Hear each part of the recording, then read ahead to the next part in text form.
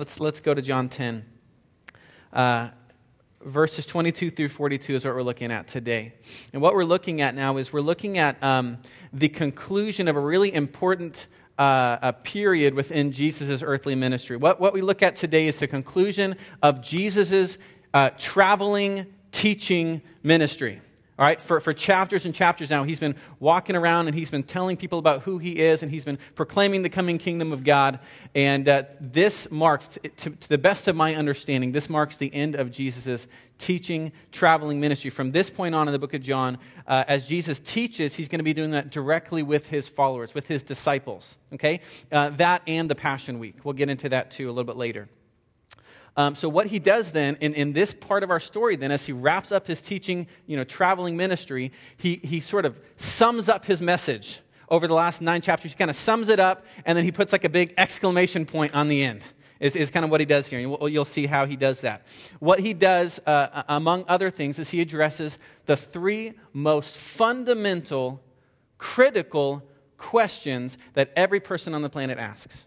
Jesus addresses here in these 20 verses the 3 most fundamental questions that every person on the planet, I don't care what country you live in, what faith system, what background you have, every person asks these 3 questions at some point in their life. Number 1, they ask, who's going to save us? Who is going to save us? Because again, I don't care where you are, where you're from. Everybody knows something has gone wrong. Now, everybody's got different answers to what that where that should lead us to. But every person, you look around, you say something is not right. You look around, you look in your heart, something has gone terribly wrong. Who is going to make all things new? Who is going to make all things right? Or what is going to make all things right? Who will save us? Secondly, the question he answers is how are we supposed to live today? How am I supposed to live today? How am I supposed to walk? What are my steps supposed to look like? And then the third, he says, what is our hope for tomorrow? So who's going to save us? How do I live today? What's my hope for tomorrow? So let's do this. Let's just dive in, let's read the passage, and then we'll look at each of these questions in turn. John chapter 10, verses 22. At that time, the Feast of Dedication took place at Jerusalem. It was winter, and Jesus was walking in the temple in the colonnade of Solomon. So the Jews gathered around him and said to him, "How long will you keep us in suspense? If you are the Christ, tell us plainly." Jesus answered them, "I told you, and you do not believe. The works that I do in my Father's name bear witness about me, but you do not believe because you are not among my sheep. My sheep hear my voice, and I know them, and they follow me. I give them eternal life, and they will never perish, and no one will snatch them out of my hand. My Father who has given them to me is greater than all, and no one is able to snatch them out of the Father's hand. I and the Father are one." The Jews picked up stones again to stone him. Jesus answered them, "I have shown you many good works from the Father. For which of them are you going to stone me?" The Jews answered him, "It's not for a good work that we're going to stone you, but for blasphemy, because you, being a man, make yourself God." Jesus answered them, "Is it not written in your law, 'I said you are gods'? If he called them gods to whom the word of God came, and Scripture cannot be broken, do you say of him whom the Father consecrated and sent into the world, 'You're blaspheming, because I said I'm the Son of God'? If I'm not doing the works of my Father, then don't believe me. But if I do them, even though you do not believe me, believe the works, that you may know and understand that the Father is in me, and I am in the Father." Again, they sought to arrest him, but he escaped from their hands. He went away again across the Jordan to the place where John had been baptizing at first, and there he remained. And many came to him, and they said, "John did no sign, but everything that John said about this man was true." And many believed in him there. Let's pray. Father, again, we thank you for your word. We thank you for the opportunity we have to be here together as a family to just open your scriptures and to study them and to meditate on them and to talk about them and apply them. And we pray by the power of the Holy Spirit that we would, again, our hearts would be open to what you have to share with us, that you'd build us up, help us to be conformed to the image of Jesus Christ by the power of the Holy Spirit through your word. I pray, Spirit, move today. I pray, God, that you would speak through me. I pray that you'd speak to each one of our hearts, mine included, and again, Lord, that you would help refine us and shape us, give us understanding, give us insight, and give us the power to apply what we learned today. We love you. We thank you for this time. In Jesus' name we pray. Amen. Again, Jesus answers 3 fundamental questions. There's a whole lot in that passage, isn't there? We could spend a lot of time on that passage, but we've got 21 chapters to get through, and this is week 30. I don't know how long you guys are going to be patient with us going through John, so we're gonna cover these 20 verses. So here's what I'm pull out. I want to pull out 3 fundamental questions here. First, again, who is going to save us? Who's going to save us?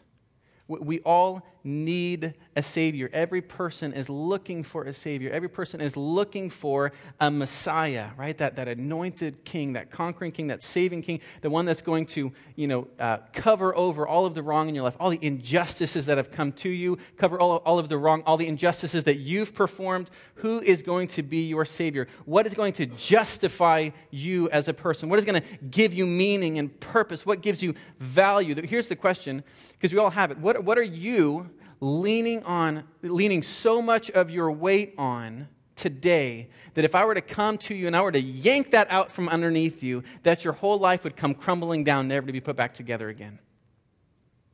Okay, that's the question. Whatever that thing is that you're leaning on, whatever that might be, jobs, careers, spouses, kids, money, whatever that might be, that is the thing that you are looking to as your Savior. For some of us in here, for many of us here, because I know most of you, and I see the fruit in your life, for many of us in here, that Savior is Jesus, right? We've tried the things of this world, haven't we? We've seen jobs, careers come and go. Our spouses fall short. Not mine, of course, but most people's spouses. Now, our spouses make lousy messiahs, don't they? Sex does not deliver, even though it promises to. It does not deliver. Money does not bring that peace and that joy and that contentment that every single one of us needs and is longing for. We've tried the things of the world and we found them wanting. But then we found Jesus. And like the hymn writer said, in him we found pleasures forevermore. Right? He is mighty to save. But again, most of us in here, that's the case. We've placed our faith in Jesus. We trust him as our Savior. But I guarantee in a room of this size, there are still some here, even coming to this church for years now, you're still looking, you're still searching for that Messiah. And this is the case for these Jewish listeners here with Jesus, these Jewish folks in our story. They were waiting for this Messiah who was to come, who was to give them freedom. But what we see here, just in so many other places in the Gospels, they are looking in all of the wrong places. And we can see that from the first few verses. Look at these again. Verse 22. John writes, at that time, the feast of dedication took place at Jerusalem. It was winter, and Jesus was walking in the temple in the colonnade of Solomon. So the Jews gathered around him and said to him, how long will you keep us in suspense? If you are the Christ, then tell us plainly.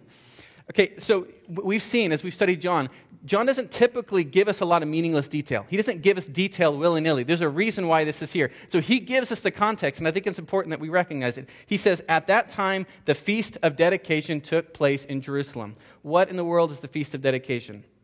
I'll tell you because I read up on it this week. And it'd be a shame to waste my study. Here's what the Feast of Dedication was all about.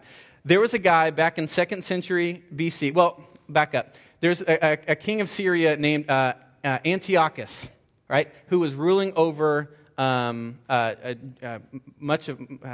a bit of land, but the Judah in particular. Okay, Antiochus, I read this week, was really into himself, and he actually gave himself a last name. He called himself Antiochus Epiphanes. All right, Antiochus the Great One. That's what he called himself. Pretty humble guy. The Jews who were under his rule did not agree with that name, and so they switched some of the lettering around behind his back, and they called him Antiochus Epiphanes, which means Antiochus the madman. All right, and that's actually a fitting title. Antiochus was really into things of the Greeks. He was really into Greek culture and thought and life. And that's partly because, as you remember from your history books, Alexander the Great, a century and a half earlier, had come through and had conquered much of the land. And wherever Alexander went and conquered, he was really, really aggressive and intentional at injecting Greek thought, Greek culture, Greek religion, Greek philosophy, Greek art, okay? He was trying to transform the worlds that he conquered. And so even, after he died, this continued on. Greek thought pervaded much of that area. And so Antiochus had been exposed to a lot of Greek life, and he loved it. And so he had this dream where he wanted to transform his kingdom, including Palestine, from what it was, with its roots in the Jewish, faith, to something that, they worship the Greek pantheon of gods, embrace Greek philosophy and art and all that. So Antiochus, and I won't go into how he does it, but, he did it diplomatically, at least at first. He tried, adding some extra holidays, in Palestine and kind of twisting some things around. The Jews wanted nothing to do with it. They didn't want to, worship this Greek pantheon of gods. And so Antiochus basically, in 170 BC, got frustrated, threw diplomacy out the window, raised up an army, marched into Jerusalem, and killed thousands and thousands and thousands of Jews, enslaved a whole bunch more, marched into the temple. Again, his goal was he wanted to remove the worship of the God of the Old Testament once and for all and put, the Greek gods in his place. So he marches into the temple. He takes out anything of value. He desecrates the place. He turns it into a den for prostitutes. He takes the altar for a burnt offering to God, and he makes it an altar for Zeus. All right, he comes in, he wants to, again, rid the worship of God, and so he makes it a capital offense to own a copy of the Old Testament. All right, it's a capital offense for mothers to circumcise their children because they knew that was a mark of Judaism. And so if anybody was found circumcising their child, they would crucify the mother, all right, and kill the kid. Sorry to be so graphic. So you can understand, Antiochus the madman. It makes sense. It's a fitting title, isn't it? Okay, This didn't last for very long, because after a couple of years, there's a guy named Judas Maccabee, or Maccabeus, Judas Maccabee, who was sick of this oppression, and so he took some of his, rallied some of his uncles and his brothers together, and different family members and friends, and they went off in a hillside and they trained, and then they formed this little army, kind of William Wallace-esque. Right? And they formed this army in guerrilla style. They kind of went in and started attacking Antiochus and his forces. And eventually, within a matter of time, they rid Jerusalem of Antiochus and his forces once and for all. Okay, they captured the city back. And there was this massive celebration, right? This big party raging, and they rededicated the temple. Right? And as they're rededicating it, Judas stands up amid this big party, and he says, we need to have a celebration every year on this day. We need to celebrate, the rededicating of the temple, the purifying of our religion again. And we'll call it the Feast of Dedication. And this is what, and by the way, they still celebrate it today. It's called Hanukkah. Okay? That's the Feast of Dedication. Lost my place here. So every year they would do this. The Jews would eat and they would celebrate what God did through this hero of theirs, this Judas Maccabee. Judas Maccabee turned into almost a Messiah figure for the Jews, because here was a guy. Judas was a guy who threw off foreign oppression. He gained independence for Jerusalem. He purified their religion. He ushered in this season of peace. Judas was a hero, and this is the kind of Messiah that the Jews were looking for Jesus to be.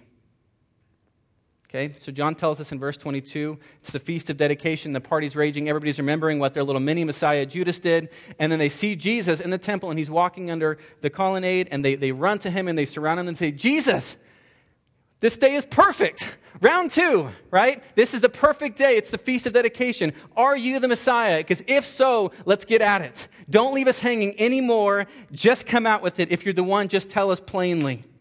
They want Jesus to raise up this army, strap on a sword, lead the charge against the Roman oppression. They want a Maccabee. But we've seen in the Gospels, Jesus tells them over and over and over, you've got it twisted. My mission is far greater than your little schemes. These Jews were so focused on the things of this world and their own agendas that they were missing him. Their stubbornness and their ambition and their pride and their self-righteousness was clouding their vision and stopping them from seeing Jesus, the Messiah, when he was standing right in front of their face. Remember John 9, Jesus says, because you guys think you can see, you're so blind. It's because you think you see that you are blind. Jesus was not going to be the next Maccabee, and he made that clear. Now, don't get me wrong. Judas Maccabee did a great thing, a tremendous thing. We're not bagging on Judas here. Judas is a hero. He did some things that are worth celebrating. All right, Feast of Dedication is a great thing. It's great that they continue to celebrate Hanukkah. But look, 100 years after Judas Maccabee freed Jerusalem from this Roman oppression, guess what? Pompey and the Romans come marching in and take over the city back over, and once again, they're living under foreign oppression. Pompey comes back in and undoes all that Judas does. Okay? Judas did some good things, even some great things, but he's a lousy Messiah. And it's going to be the same thing for us, can't it? We can have lots of good things in our life, even great things. Our marriage is a great thing. We said it before.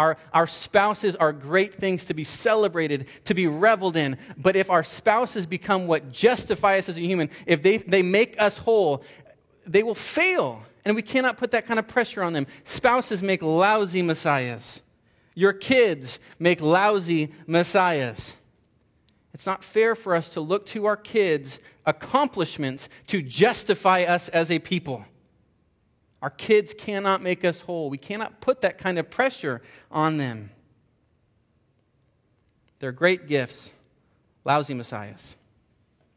Anything that we place our faith in apart from Jesus Christ will eventually fade away, will eventually come crumbling down, will eventually let us down. Jesus alone is mighty to save. Let's look at Jesus' response here.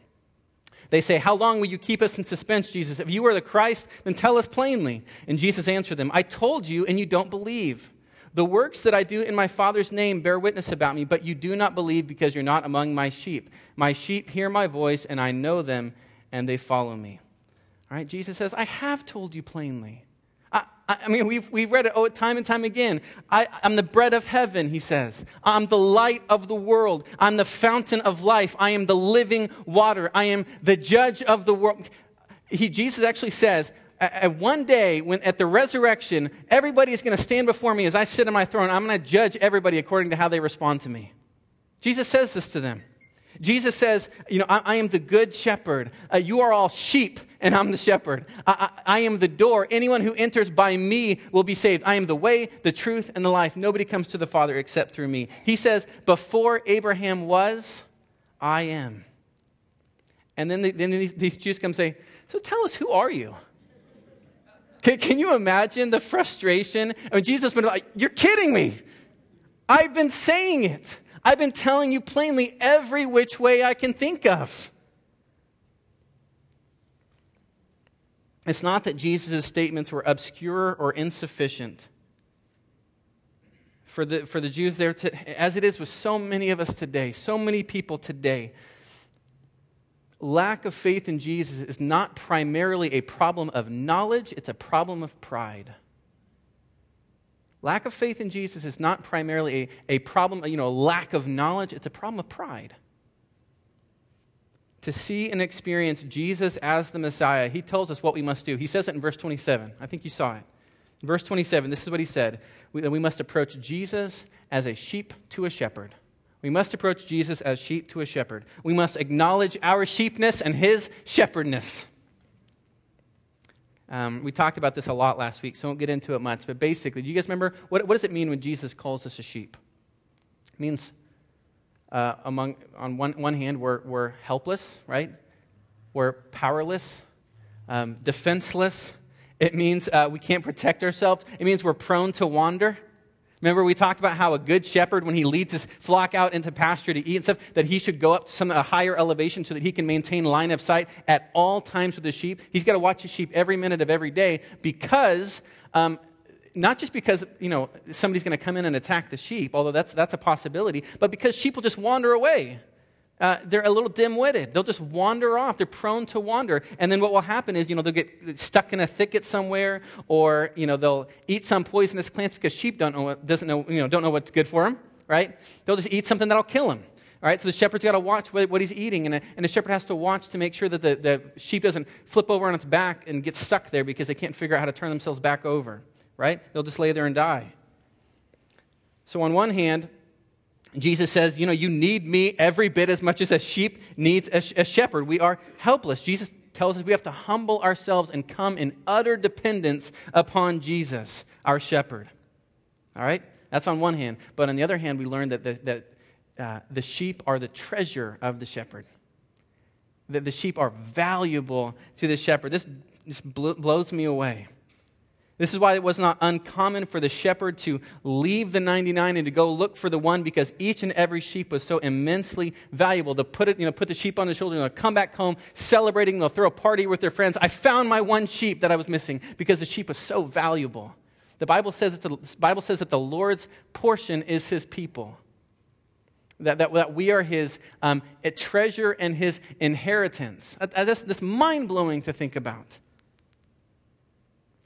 There's no greater statement about the value and the dignity of humanity than what Jesus tells us here in chapter 10. He says, yes, you are weak, you are fragile, you are helpless, you are defenseless, you are prone to wander, you're a bit dim-witted. But I love you, and I value you. So much so that I am going to lay down my life so that I can spend eternity with you and you can spend eternity with me. That's the good news. That's the good news of the Christian faith. That's what it's all about. You are helpless. I love you so much. I'm going to help you. I want to spend eternity with you. Jesus is our Messiah. He is the one who is mighty to save. But friends, we must come to him. The only way we can come to him is as sheep to a shepherd. We must come in humility. We have to learn a lesson from the story we're reading today. We cannot be like the Jewish leaders who basically demand Jesus to submit to them. They basically come and say, Jesus, you need to be what we expect you to be. We need you to submit to our notions, our agendas. But Jesus called them into submission, and they picked up stones. They rejected him. Friends, Jesus is going to challenge our thinking too. He's going to reject some of our notions and some of our agendas and our plans, and that leaves us with a choice. We can submit to him as sheep to a shepherd, or we can wait for him to submit to us. Have you ever said, God, thy will be done? Understanding that when Jesus said that, it meant his death. Have you ever said, God, thy will be done? Or are you still waiting for Jesus to say that to you? Philip, okay, thy will be done. Don't hold your breath. Have you ever said, God, thy will be done? He's going to challenge us. I read, I don't remember where I read it, but it stuck with me. So I put it up here. I read somebody say this. I think there's a lot of truth to the statement. If the God you are worshiping never disagrees with you, then the God that you're worshiping is an idealized version of yourself. If the God that you are worshiping never disagrees with you, then the God that you are worshiping is an idealized version of yourself. We must come to Jesus as sheep to a shepherd, dependent, humble, submitting ourselves to him, or we'll miss him. Second, Jesus tells us how we are to live today. He tucks this in right in here in verse 35. I'm gonna read to you a little bit earlier so we can see the context. Verse 32. Jesus answered them, I've shown you many good works from the Father. For which of them are you going to stone me? And the Jews answered him, it's not for a good work that we're going to stone you, but for blasphemy, because you, being a man, make yourself God. Jesus answered them, is it not written in your law, I said, you are gods? If he called them gods to whom the word of God came, and Scripture cannot be broken, do you say of him whom the Father consecrated and sent into the world, you are blaspheming, because I said, I am the Son of God? Anybody else confused on that one? Okay. For years reading this, I'd get this part, I'm like, what in the world is he talking about? Here we are. Psalm 82. This is what Jesus is quoting. Psalm 82. The psalmist Asaph, he writes, he says, I said, you are gods, sons of the Most High, all of you. Nevertheless, like men, you shall die and fall like any prince. Okay? This is the passage that Jesus is quoting. Now listen. This psalmist, Asaph, he's referring to the judges of Israel. Okay, this divine council that God set up. It's like a supreme court. And they were to act on God's behalf. They were like God's agents over the nation of Israel. They were to show God's mercy. They were to show God's justice. They were to display God's character as they ruled over, this theocracy, right? God's nation. Okay, they were God's agents set in place. But actually, if you read through Psalm 82, which we're not going to do, but if you read through it, what you'll find is that the whole psalm is basically saying, you guys stink at this job. I mean, you guys are terrible. Like, you're perverting justice. Where is the mercy? Where is my character shown to the people? You are failing. And so then you've got Jesus who walks on the scene and says this to these Jews. He says, if they called them gods, like agents of God, some translations actually put it in quotes. If they called them gods, right? These weak and fragile mortal men who are constantly perverting justice, what else could you say about me? He says, I represent God perfectly. That's why he calls attention to his works. He says, look at my teaching. Look at what I do. Look at what I say. Look at my power. Look at my life. Look at my holiness. The writer of Hebrews says that Jesus is the radiance of God's glory in the exact representation of his being. Okay? He's saying if they call them, God's agents, gods, godlike, what else could you say about me? I'm one with the Father. I'm unified with the Father. I'm set apart by the Father. And he actually talks about, existing with God the Father before and then being sent into the world. So it's an interesting statement. Anybody more confused than we were 5 minutes ago? Hopefully okay. We can talk about it more. I don't want to talk about that. Here's what I want to talk about. There's a little phrase, 4 words, that I want to address, because this is the key to life today. This is the key specifically to the Christian life for the Christ follower. If you are a Christ follower in here, please listen. This is what he says. It's actually a little aside. It's like in parentheses. He breaks it apart by dashes. He says, Scripture cannot be broken. That's what he says. Scripture cannot be broken. This is the key to the Christian life. If you are a Christ follower in here, please listen. Jesus said that you can know you are a sheep if you hear his voice and you follow him. That's what he said earlier on in the passage. If you are a sheep, and then you should be able to hear his voice and you follow him.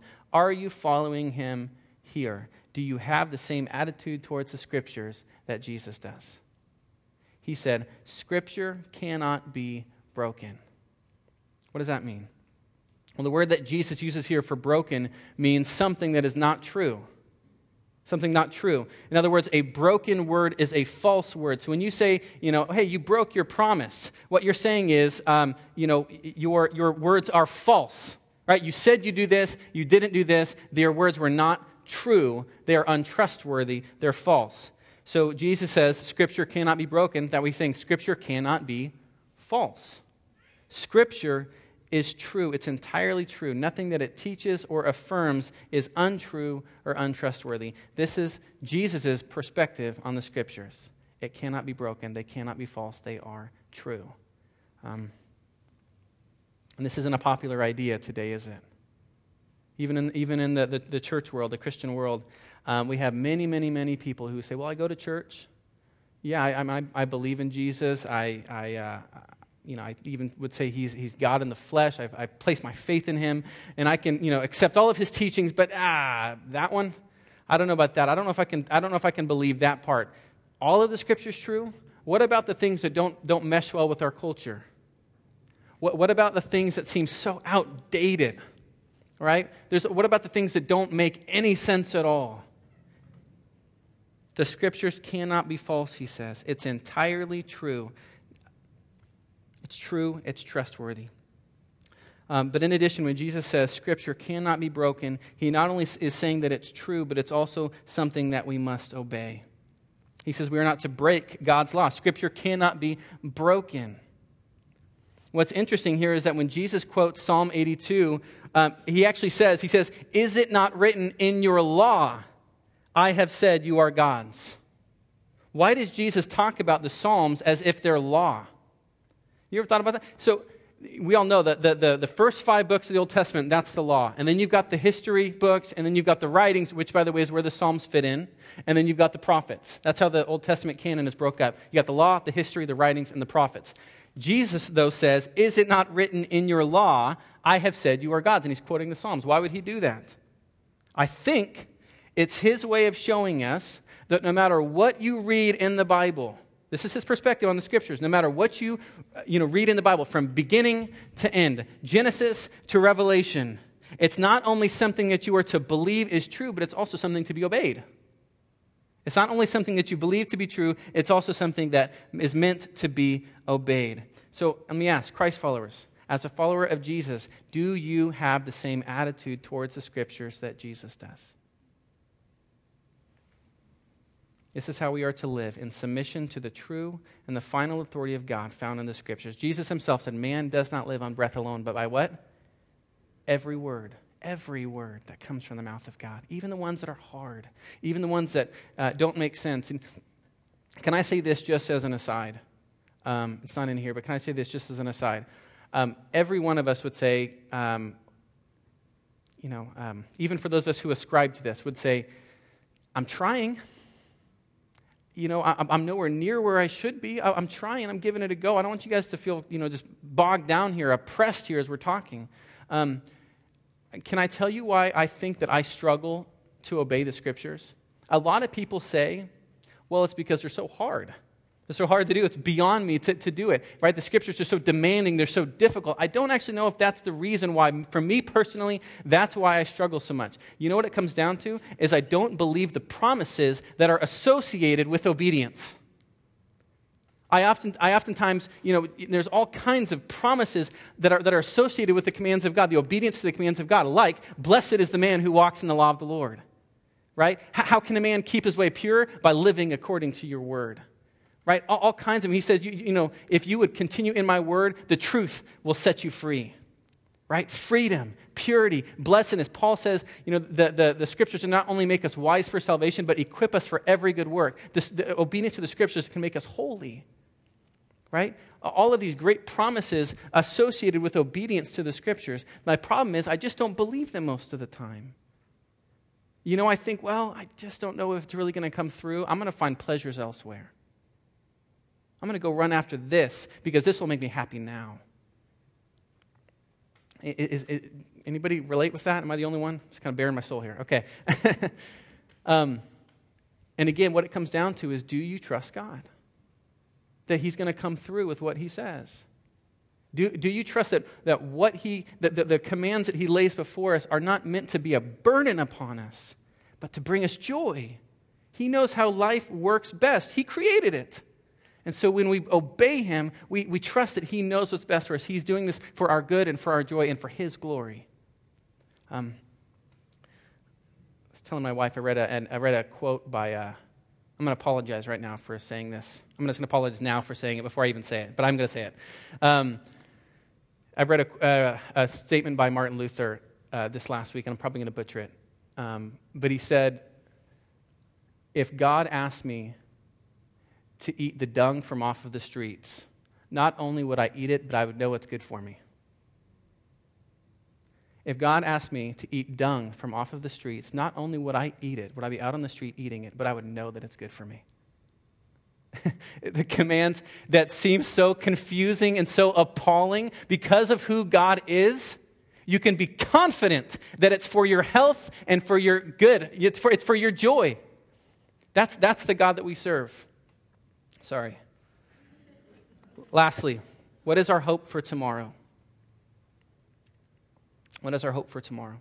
Verse 28. I give them eternal life, and they will never perish, and no one will snatch them out of my hand. That's what Jesus says. I will give them eternal life, and they will never perish, and no one will snatch them out of my hand. Judas Maccabee, their little mini Messiah, gave the Jews 100 years of freedom. Jesus just said, I offer you eternity. You want me to be Judas? I don't offer you 100 years before somebody comes in and takes over. I'm offering you eternity. Judas Maccabee died in battle, actually. Judas Maccabee died. His followers died. Jesus says, you will never perish. I will make it so that you will never perish. I will remove the sting of death once and for all. Judas Maccabee helped Jerusalem to experience 100 years until Rome came and Pompey came and snatched it right back out from under them. He snatched their independence. He snatched their freedom back from them. Jesus says, if you belong to me, if you were one of my sheep, no one will ever, ever snatch you out of my hand. That's our hope we have for tomorrow. He offers us not just life with him today, but life on into eternity.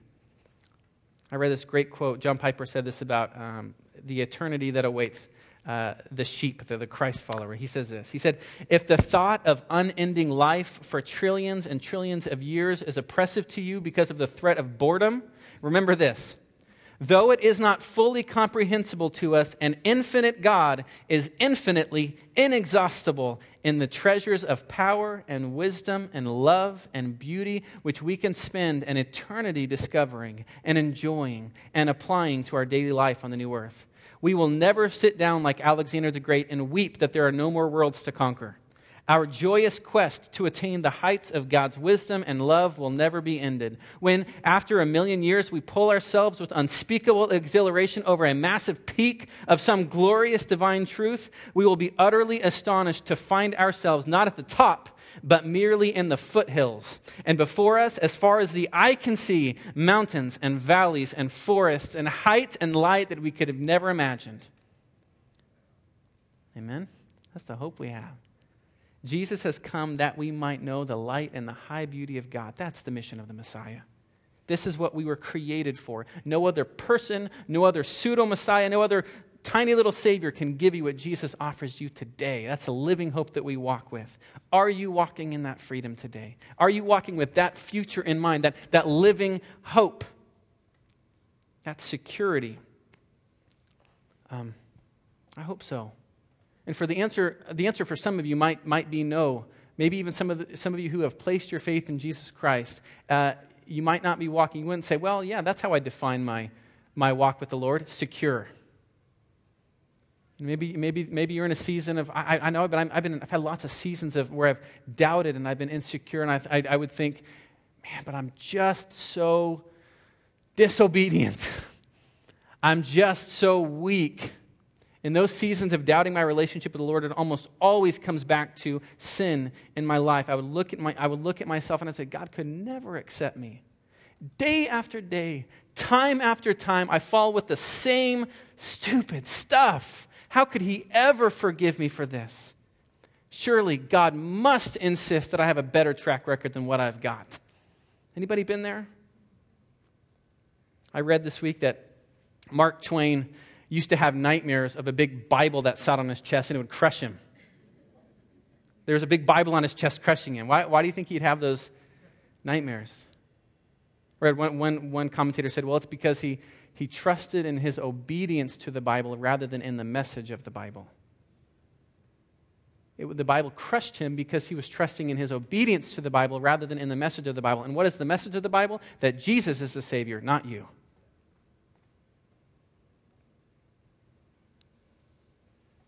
Your security is not found in what you can do, what you can conjure up, but in what Jesus has done. He lived the life we should have lived. He took the death that we should have died, and He offers eternal life to any who would receive it. Remember, we said it last week. Jesus knows He knows you by name. He knows your personal sheepness. He knows you personally and intimately. There is nothing that you can do that will surprise Jesus. I've had people tell me in the past, tell me in my life, they'd say, man, if my wife knew what went through my head, if this person, my husband knew that the deepest, darkest secrets, they'd be packing their bags and running. In fact, if I could be honest, if you guys knew the battles that I face, and if you guys knew what goes on in my head, the darkness in my heart, you guys would never come. As soon as Roxy's done singing, you'd be out of here. You would never sit through another one of my sermons. But here's the incredible thing. Jesus knows us by name. He knows us intimately. There are no dark corners that we're hiding anything from God. There's nothing that you can do to surprise God. And guess what? He's not packing his bags. He's not running. We can't surprise Him.